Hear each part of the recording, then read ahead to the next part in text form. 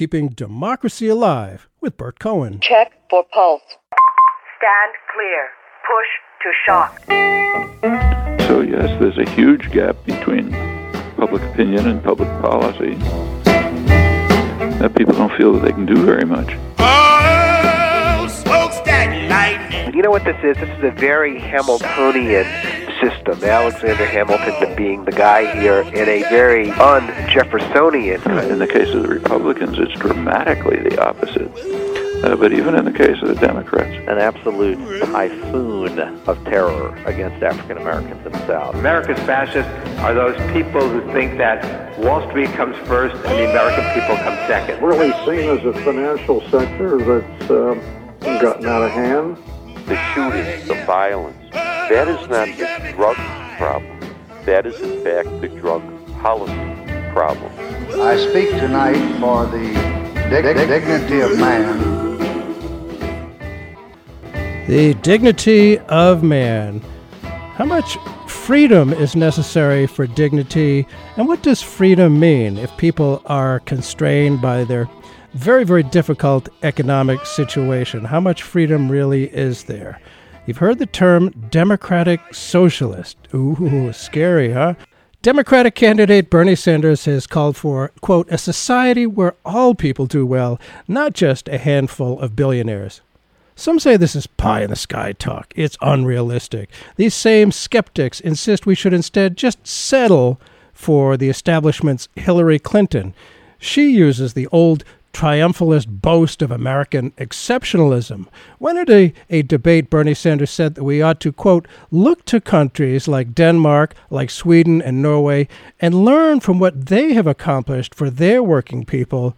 The party establishment candidate, Hillary Clinton, turned to aggressive nationalism. We are not Denmark, she said. We are the United States of America.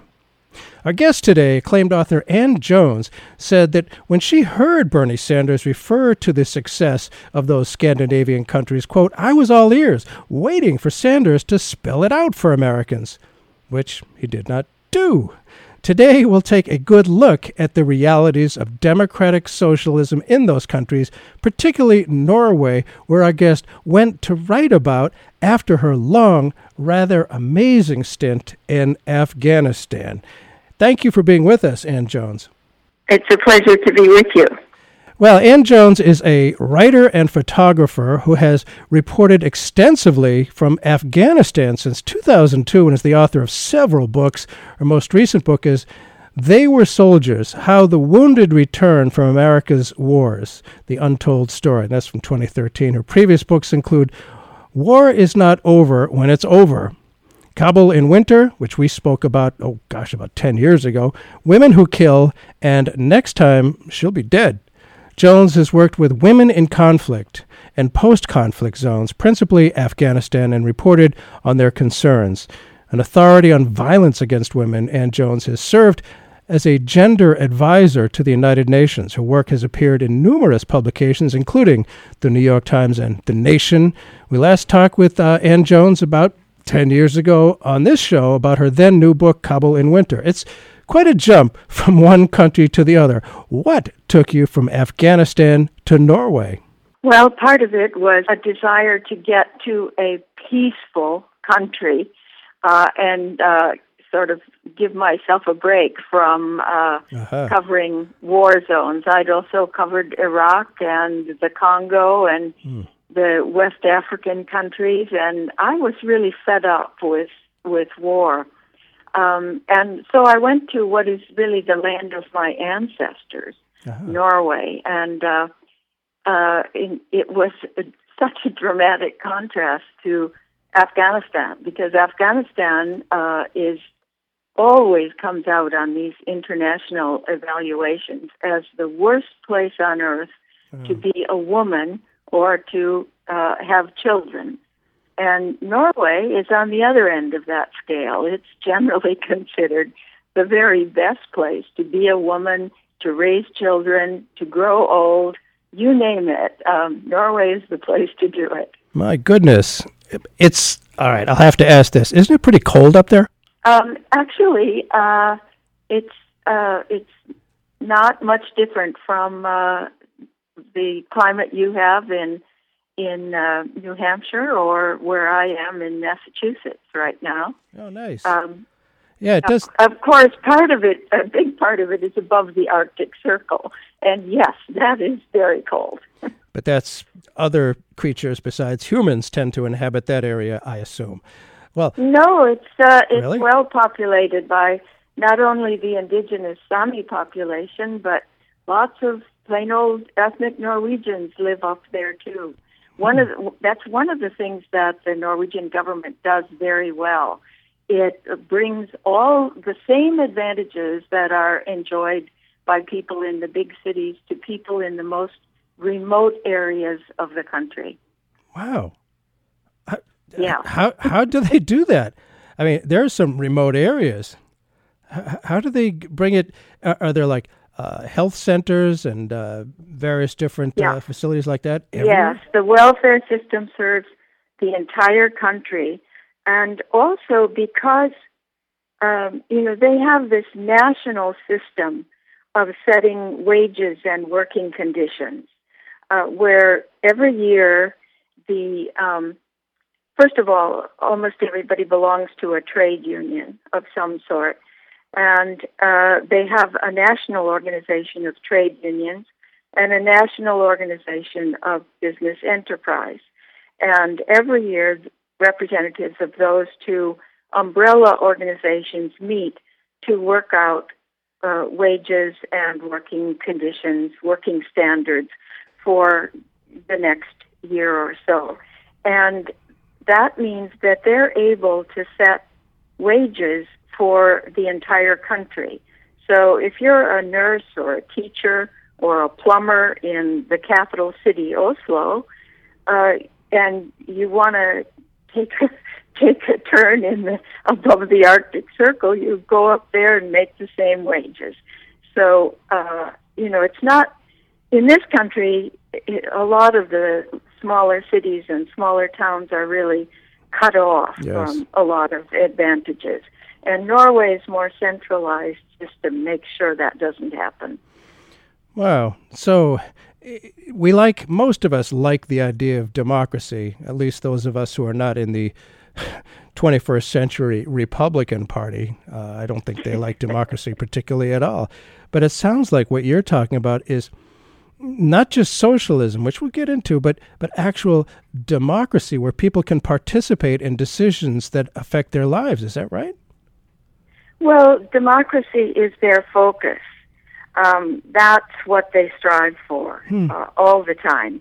But they define, this is kind of funny because we use the same vocabulary in Norway and here, but many of the words mean quite different things because of the way they're implemented differently. So when they talk about democracy, they're also talking about equality, economic, social, racial, gender, every form of equality you can think of. That has to be part of democracy because they believe you cannot have a true democracy unless everybody is as close to perfectly equal as you can possibly make them. Now, wait a minute. Here in America, there's rich people, there's poor people. There used to be a big middle class, not anymore. But people strive to get wealthy here, at least in terms of money. When you say equality, if people want to get really wealthy, can they still, or is that verboten?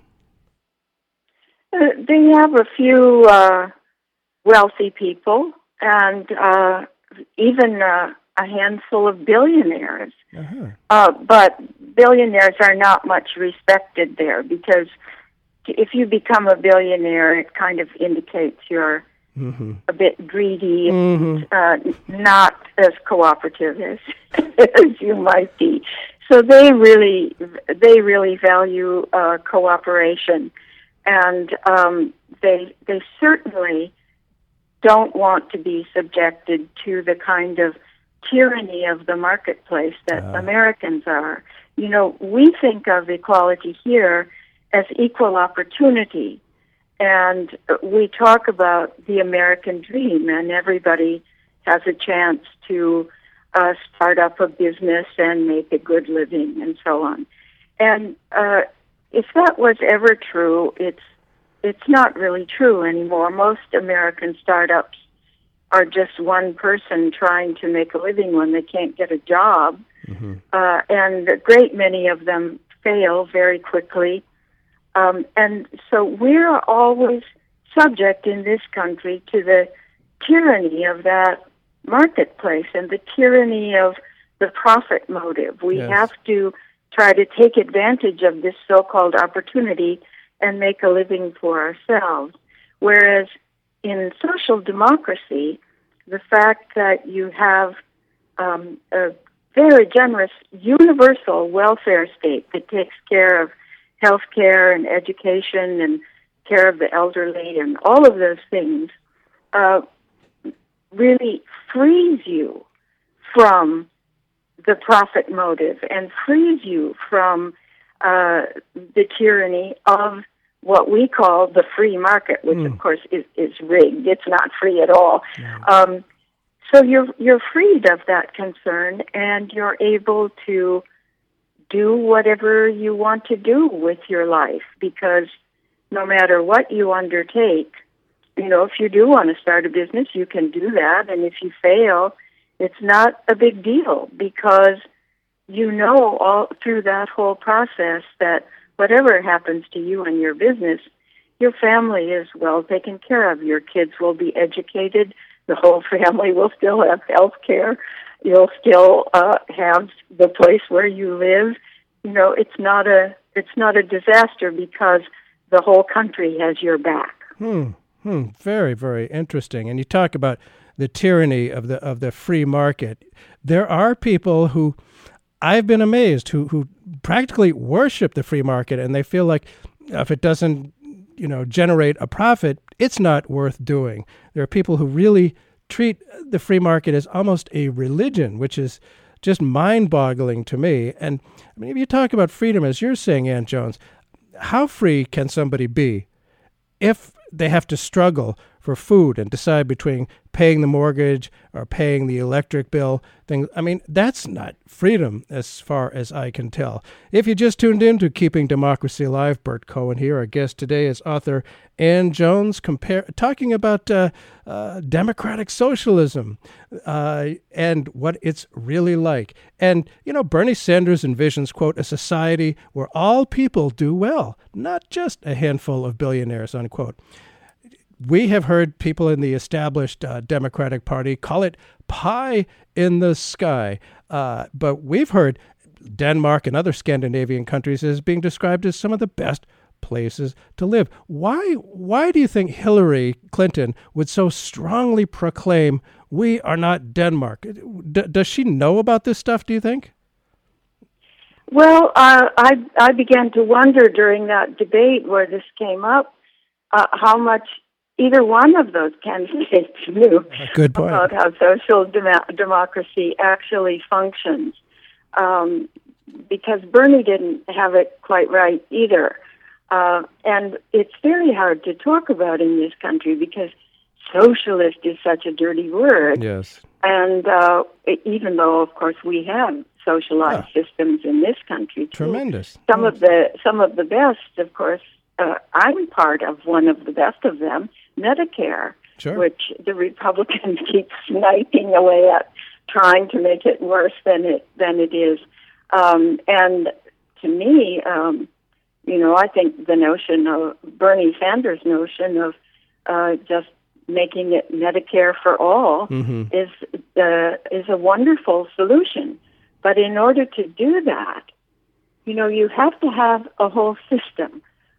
You can't just have a policy. You can't just say we're going to make it Medicare for all. But Bernie is talking about the other side of that system, and that is where you get the money.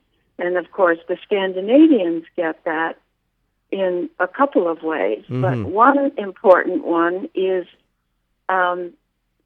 taxes. They have a high but not really as high as some of our rates even, progressive tax for everyone, and that is what generates the wealth for to fund the universal health care system. And because everyone gets a very good wage, and because the wages are pretty equal across the board, that you're talking about a lot of money that can go into funding that universal welfare system. We would need to substantially change the way we do our taxes in order to get money from the people who are making the highest amounts and keeping it in their pocket or snugging it away offshore somewhere, and just removing it from our economy altogether. Yeah. Well, but people, I'm sure, would say, well, if we have high taxes, that will really slow down the economy. It'll kind of put a stop to economic growth and be a disincentive for people to be in the market, and would not help the economy if we have, really high taxes. Of course. No, just the reverse is true. Just the reverse is true. If you have those high taxes and you use them to establish a universal system of welfare, and let me just say, universal means for everybody. It's not just for people in need. Right. It's a right of all citizens. So if you use the money to make sure that all citizens are able to get a free education and free health care and all of that, and especially if you make sure that people get a decent wage. I'm not talking about minimum wage or a raised minimum wage. I'm talking about a real decent living wage. Then people have money in their pockets and they go out and spend on things, and that's what keeps the economy going. Well, you can't. This economy is not running well at this point, except for a very tiny number of people. Yeah, it's amazing how small it is and how much of the nation's economic wealth that tiny group of people has. And of course, I happen to think that Franklin Roosevelt got it right by implementing Keynesian economics, which is, I think, what you're talking about. When we have a middle class, like we used to have even under Eisenhower, that great socialist, people could buy stuff. When you have more people with more money in their pocket, that spurs demand, and that, I think you're absolutely right, is good for the economy. I wanted to ask, in the last half of the 20th century, the world was dominated by the intense struggle between the capitalism of the West and the U.S. and the communism of the Soviet Union. And you look at where Scandinavia is on the globe, there's this physical location. How has that impacted its political direction, do you think, being right smack in the middle between the two? Yes. Well, it was influenced by both, because it is right there in the middle. But it didn't settle for any one of those things. It didn't settle for communism, and it didn't settle for capitalism either. It tried to find a way through the middle, and it succeeded in doing that. And part of it was because they had very strong cooperative societies already in those countries, and they just extended the reach of those cooperatives.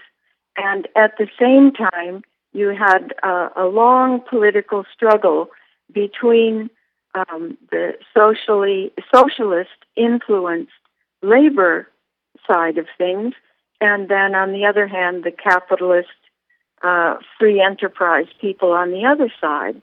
But they worked it out together over the course of a few decades there, and actually by the time of the New Deal in this country, Norway and the other Scandinavian countries had already discovered this middle way, which is a mixed economy that combines capitalism on the one hand with this universal welfare system run by the government. I think that's largely what Bernie Sanders is talking about, and we've come close to that model occasionally in our history, but it's never completely happened. It certainly, I think we came pretty close under Franklin Roosevelt, and Lyndon Johnson was carrying that forward, kind of a mixed economy. And you're right, I mean, we certainly have lots of socialism here. Fire departments, police, traffic lights, for example, the national park system, which was created by Teddy Roosevelt. That's part of a mixed economy. And you say that in Norway, capitalism serves the people. And could it be called a more cooperative capitalism? And what might that mean? Is that what we call the Nordic model? It's part of that Nordic model, yes. But it's just that the capitalist ventures are regulated through legislation that the government decides upon, the democratically elected government. So it's not just given the free hand the way it is here. For example, in this country now, the gap between the wages of a worker and the wages of the head of the corporation in which that worker serves may be over 400 times. Right. The CEO may be making over 400 times as much as the average worker. Mm-hmm. In Norway, in the biggest industry, I think the CEO, and that's the huge oil company, I think the CEO may make 14 times as much as the average worker. But in most businesses in Norway, the CEO will make between 4 and maybe 8 times as much as the average worker. Now that's government regulation, and it's regulation agreed upon by the workers' unions and by the owners and associations that think that is just fair. They just can't believe how enormous that gap is in the United States and in many other countries, because to them that's simply not playing fair. I don't think it's particularly moral either, quite frankly, to have a very few people with more money than they can possibly use. And parenthetically, I think driven obsessively for more money, because it doesn't, having a lot of money, okay, I'm sure it's nice, but after a point, and to be, it's pathological. I hope someday there'll be a psychological treatment for that bizarre behavior. It doesn't make you any happier. And I've heard, I don't know how happiness with regard to this stuff is measured particularly, but I have heard Denmark in particular referred to as one of the happiest places in the world. Do people have, it sounds like people have enough, and do they feel free enough? Do they, America, allegedly the land of the free, do citizens not feel constrained by this massive government in Scandinavia and Norway? What about their sense of freedom? It's not a massive government, and it's a government of the people. They elect it, and they change it as they see fit. And also, they have many more political parties than we do. They have, that sounds good, 21 political parties in Norway right now, and each party represents a certain group of interested citizens. There's a party that primarily represents the farming community, for example, and there's another party that represents Christians, for example. Mm-hmm. And then the largest parties are one that is traditionally associated with labor and one that is calls itself conservative, but not in the American sense. Mm-hmm. It doesn't mean it's into neoliberal economics. It's genuinely conservative. So when you vote for a party because you know what that party stands for. You don't vote for a personality. You vote for the party. And generally, several parties get into Parliament. There are 8 in the current Parliament, and they represent the range of interests, and they have to form a government and negotiate with each other and cooperate on doing their best for the country. And so everything is done in this kind of slow, cooperative, consensual way, and always with the good of everybody in the country in mind. So it couldn't be more different from here.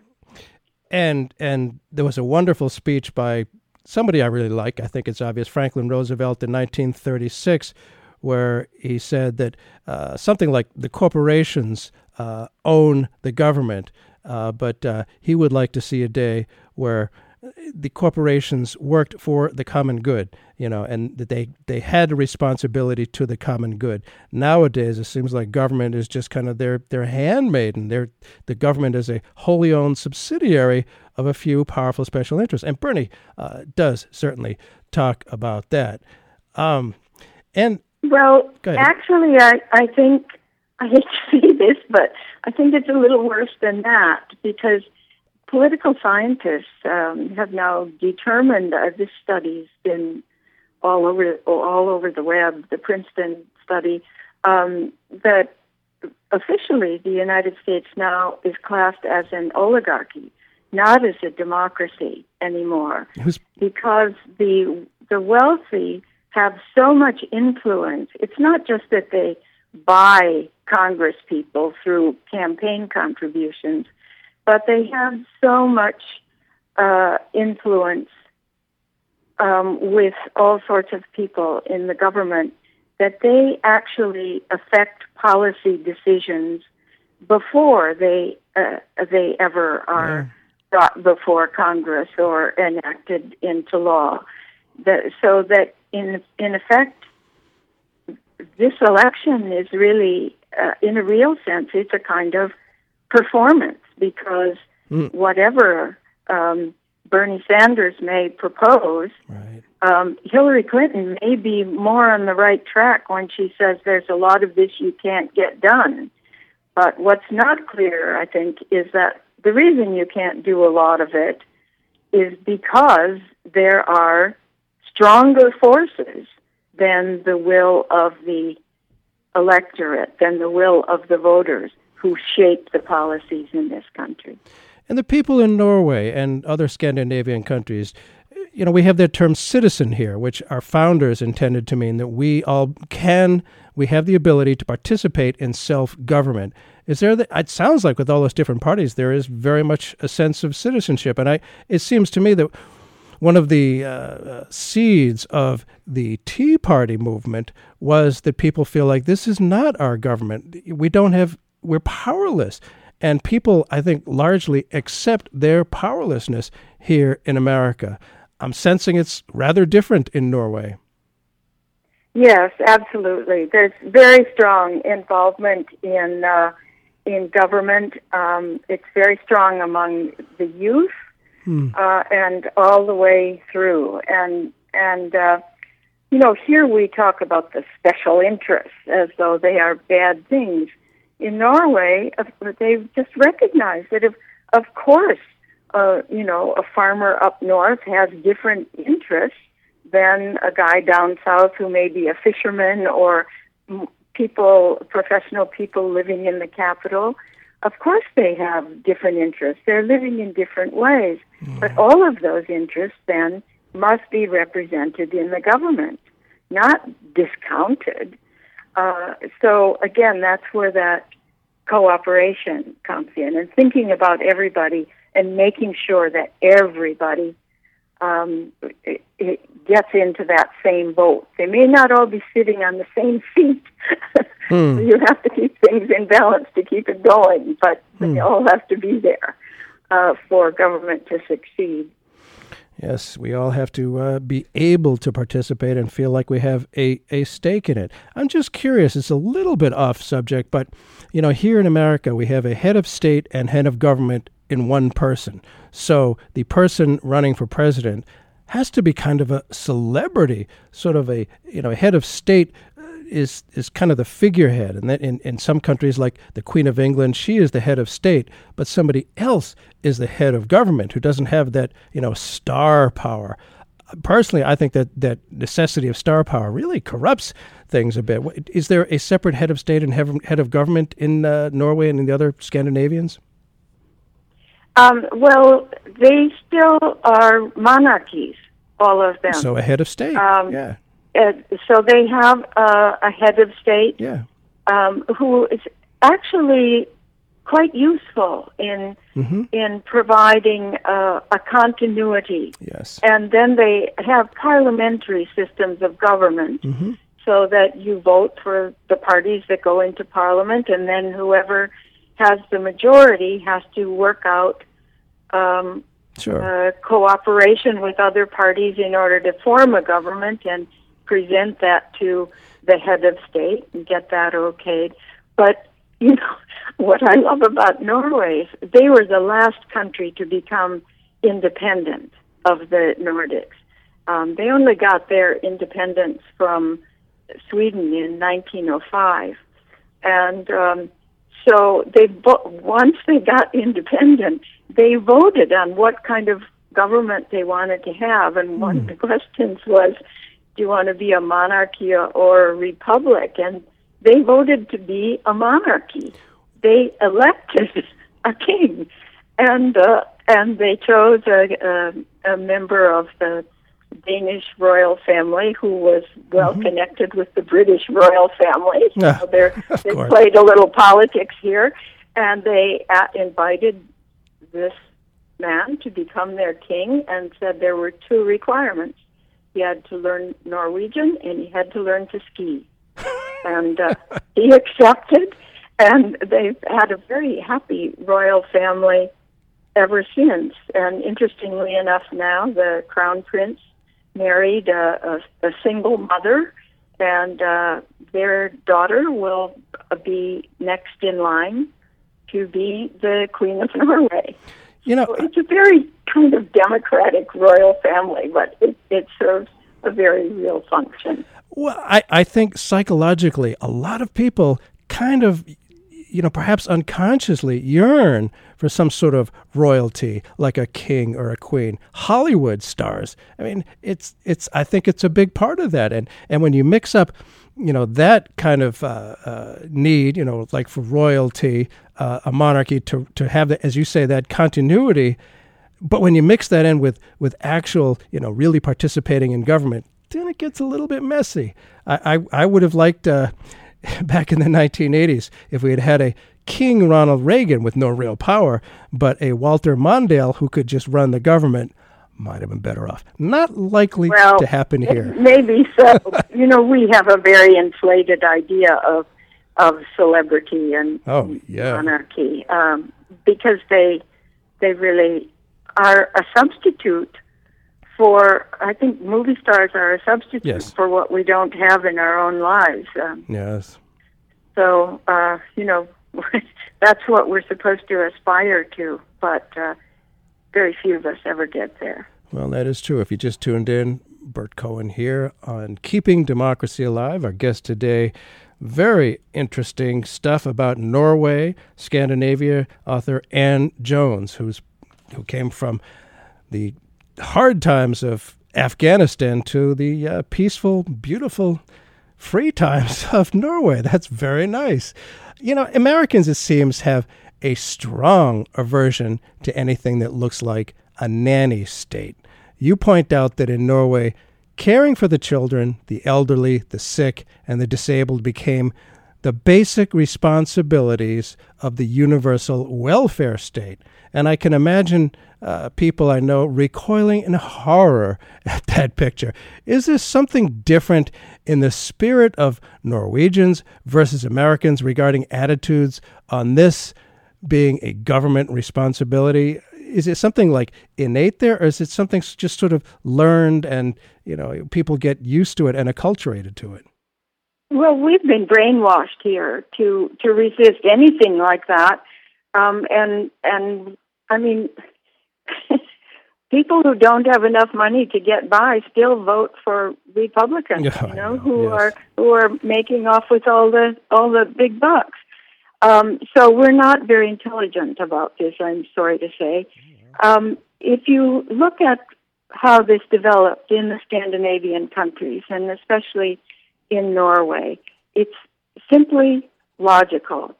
I mentioned earlier in our conversation that they believe that to have a real democracy, everyone must be included on the same footing. It has to be equal.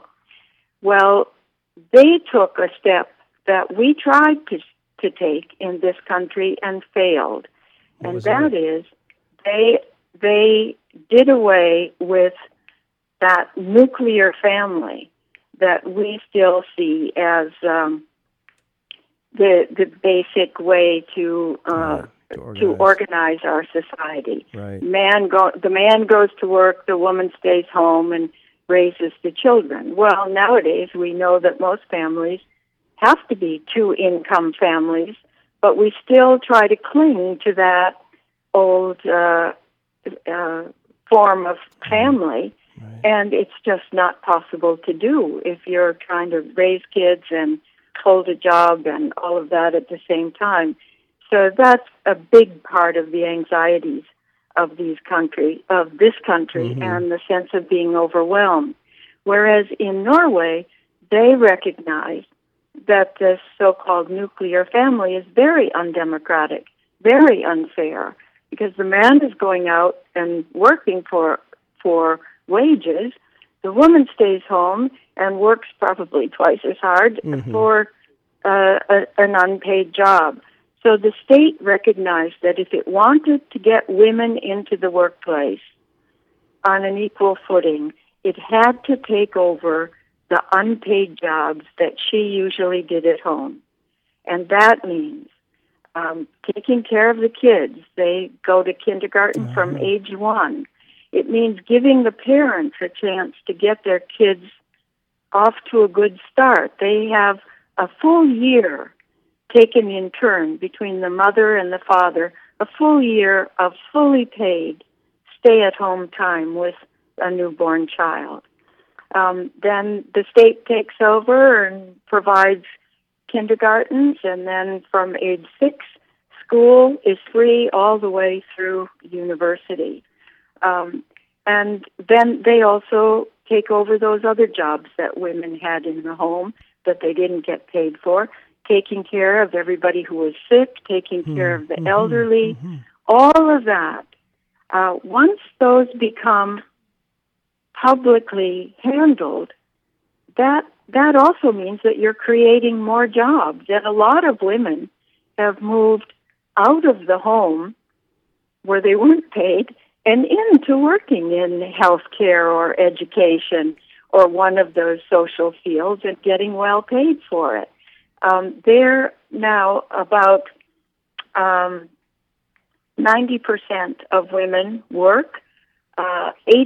Almost 85% of women with children at home are working.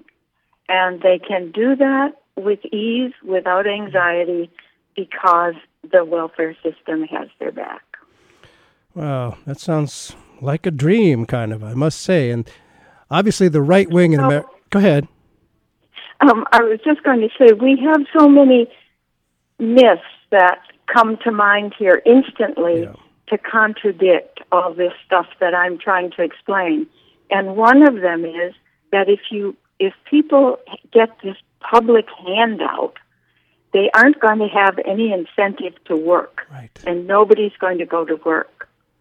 And I think this is one of the most saddening attitudes that I hear from Americans, because we've grown so used to this notion that you have to get out there and work and earn your living, that we think so many Americans are working in jobs they don't like, they don't want, they're not getting paid well enough for, and yet they have to keep working because they have to make money. Right. And we come to believe that the only reason for working is to make money. Whereas if you can remove that, if you can free people from that demand of the marketplace, people can discover what it is they really want to do. And maybe it doesn't pay as well as your boss, but it's pretty close. And so you can go off and be a painter if you want to, be an artist if you want to. The arts are all subsidized in these countries so that people can afford to devote their lives to painting or music or writing. And everybody enjoys their jobs. You never meet anybody who doesn't like their job because they've been free to choose what it is they want to do. Wow, freedom!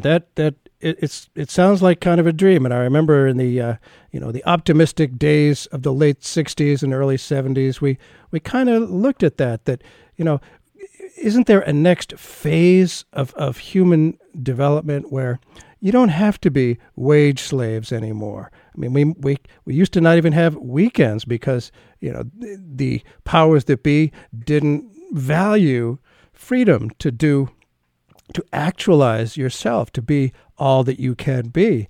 And it sounds like the system there is working pretty well with regard to that, and that people can be more than just their jobs. Now, people define themselves by, this is what I do, this is how I make my money, and that's it.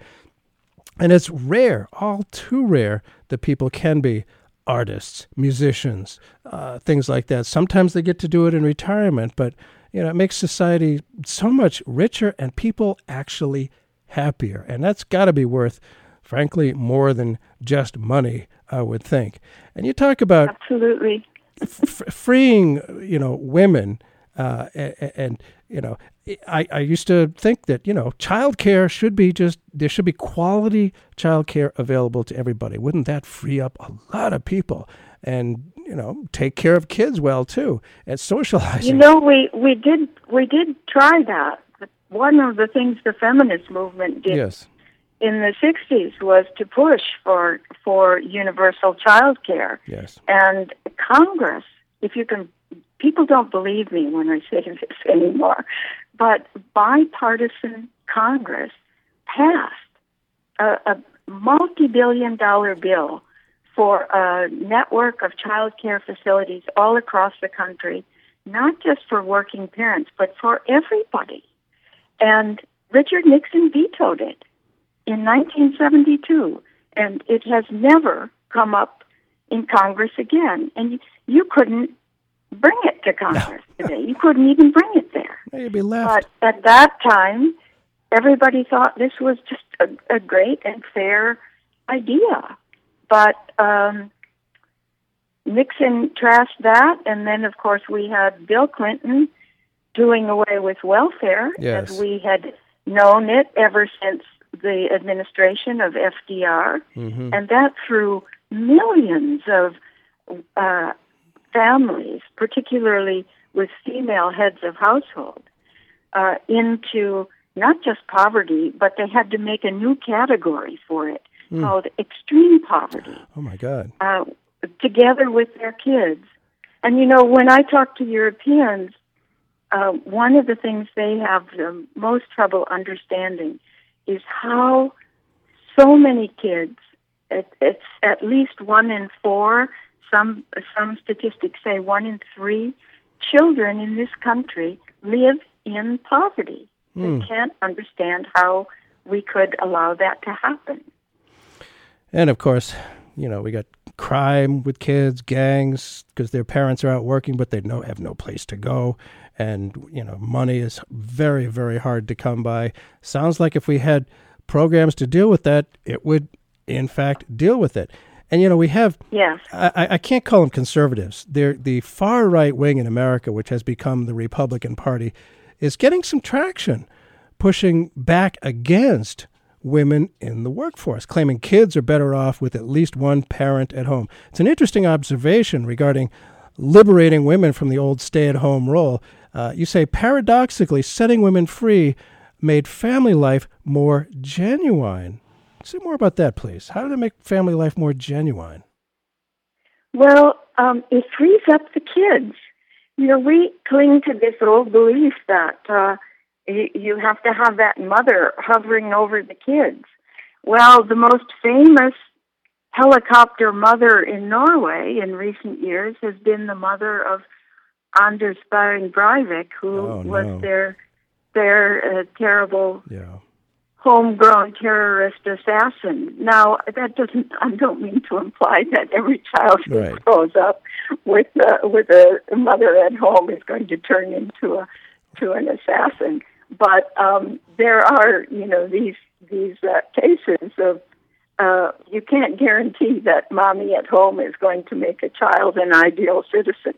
The advantage that the Norwegian children have, or Scandinavian children generally, is that they go off to these wonderful kindergartens, neighborhood kindergartens, at age 1 or a little later if they want to, but most go at age 1. And they're there a good part of the day. The parents don't work such long hours, so you pick them up in the late afternoon. Parents actually get a great deal of quality time with their kids. Nice. And women's equality has long been established in Norway. And you write that this has actually been a measurable boon to the economy. You say that, quote, this has, in fact, meant more to Norwegian prosperity than the coincidental discovery of North Atlantic oil reserves. I'm sure that surprises many listening. Please explain that. Yes, most people think it's just the oil that makes Scandinavia. But of course, Norway is the only country that actually has the oil, and they just put it into a trust fund. It's the labor of women in the workforce at wages on a par with those of men that has made the big difference in the economy. It's what we were talking about before. You need a lot of workers making good wages and then paying taxes into the government to keep the systems in place that back them up. And I hear, on the subject of kids and growing them up safe and healthy, you say that by the time in Norway, by the time kids enter free primary school at age 6, they are remarkably self-sufficient, confident, and good-natured.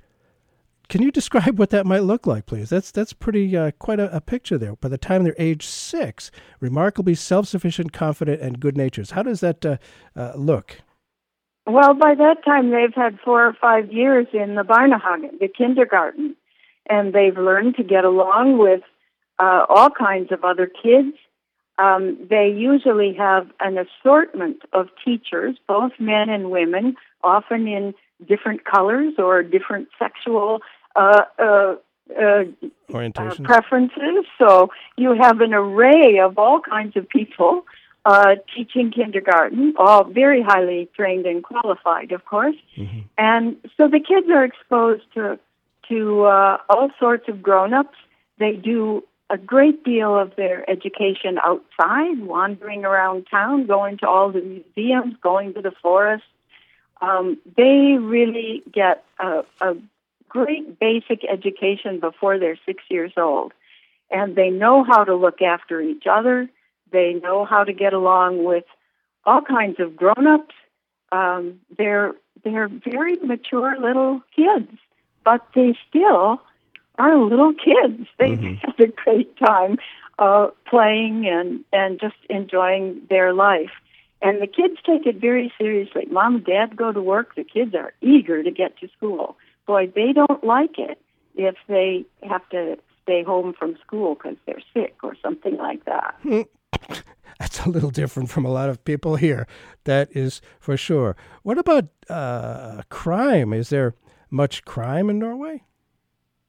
Well, there's crime, of course. These are human beings, but I think it's at much lower rates than you would expect in most countries, because, of course, that even in crime, that profit motive has kind of been undercut, because why would you go out and steal when you've got everything you want? Absolutely. So it's pretty peaceful, and it's only just recently, in view of some problems that have come up because of a lot of illegal immigration that is causing such a problem throughout Europe these days.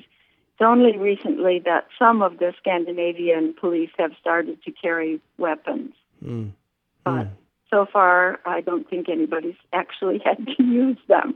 And there's a strong protest against this from the public. They don't believe their police should be armed. Boy, is that ever different. My goodness, people worship guns here. I mean, there's a whole religion for guns equals freedom. Wow, is that ever a different definition of freedom from freedom from... all these countries have a lot of farmers and a lot of hunters as well. Sure. They know about guns, but they don't have handguns and things like that. They don't believe in that kind of stuff, and they can't understand why people here talk about having guns to defend their right to hunt. They think that's pretty funny.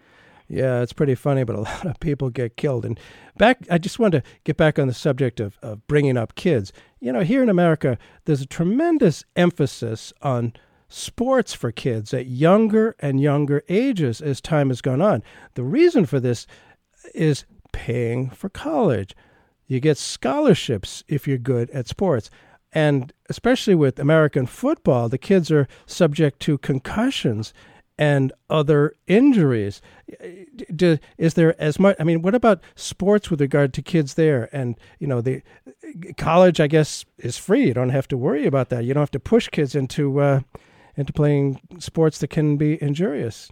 But they must. Of course, nobody plays American football over there. No, that's not football to them. But sure, kids play sports. That's right. Both girls and boys, and in fact, of course, winter sports are huge over there, and sure. all those countries figure very prominently in the Winter Olympics all the time. So kids are out skiing. They get their first pair of skis when they can start toddling around. Before that, they are pulled along behind in a little sled that's made especially. It's like a baby buggy. Nice. For the baby that you tow along behind when you go cross-country skiing. So sports are very big with children and adults alike. There's a strong emphasis in all of these countries on spending a lot of time outdoors, a lot of hiking, a lot of skiing, swimming, water sports, all of that.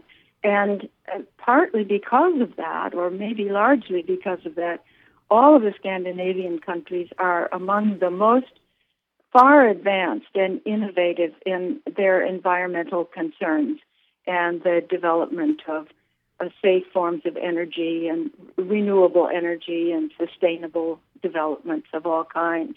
They really have taken the lead in that. And again, they're supposed to be one of the happiest areas of the world.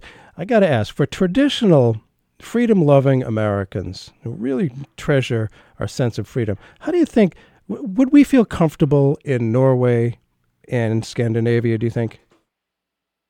Yes, you'd feel good. In fact, you'd probably wonder why nothing terrible was happening. You'd probably get bored because there weren't enough disasters.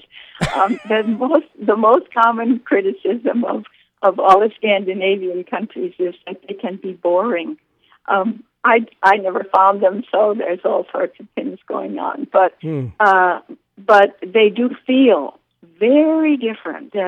And people who come from other parts of the world will tell you that there's a different feel to it. People are just not not worried Nice. at all. And people are also very equal, so you don't get this kind of bowing and scraping that we get in some other parts of the world. And They're great places to live. And the fierce competition. Do you think if more people, more Americans, understood that what you're talking about might be some of what Bernie Sanders means by democratic socialism, there'd be less worry about it? It seems like people don't get it. They hear the word socialism and they stop thinking. Do you think if people understood it better, they'd be less afraid of... Yes, they're afraid of that word socialism, but that's what the Cold War propaganda has taught us, and we just have to make an effort to relearn that. Think of the word social, and we're all social beings. We need to cooperate. We need to have that image of a cooperative village in our minds and think about that. Nobody wants to be, except maybe some of these sociopathic billionaires, nobody wants to be all alone or outstanding in that way. And so it's not normal, and they do say that a lot of these billionaires are indeed sociopaths at heart. And certainly in these electoral debates, we've seen an enormous display of, pardon my sexism now, but of Macho. Male narcissism. Yes. And this incredible exercise of egos that's associated with wiping out other people, deporting people, putting up a banning wall, people, bombing people. It's just extreme. It gets associated with militarism and guns and fear of others. Yes. There's the distrust that is fostered here and has been fostered throughout this election campaign. The Southern Poverty Law Center reports the increasing rise of hate groups in this country during the Obama presidency, not because of the president, but because of his race and what it brought out in the racists of this country. And this is what fragments our society, and we need to take some steps to move the society in the other direction. That, of course, is what Sanders is supporting. These structures determine how we live our lives and how we think about others, and we have a choice between trying to live cooperatively and with trust of others or living in fear. And most of these big blowhard narcissists are, in their heart, they're scared little kids. Yes. Why else does a man stand up and bluster in that way? That's not what it means to be a man. So we can have healthier communities. It can be done. It is not pie in the sky. Fascinating to talk to you. There's a website you can point people to find out more about your work? Well, this article that I just did explaining social democracy is at tomdispatch.com online. A shorter version is also at The Nation online. Bill Moyers has it on his site as well. Well, thank you so much. We have a lot to learn. Thanks very much for talking once again. Ann Jones, thanks a lot. Thank you, Bert. It was a pleasure to talk with you. And now one of the more famous exports from Scandinavia, ABBA.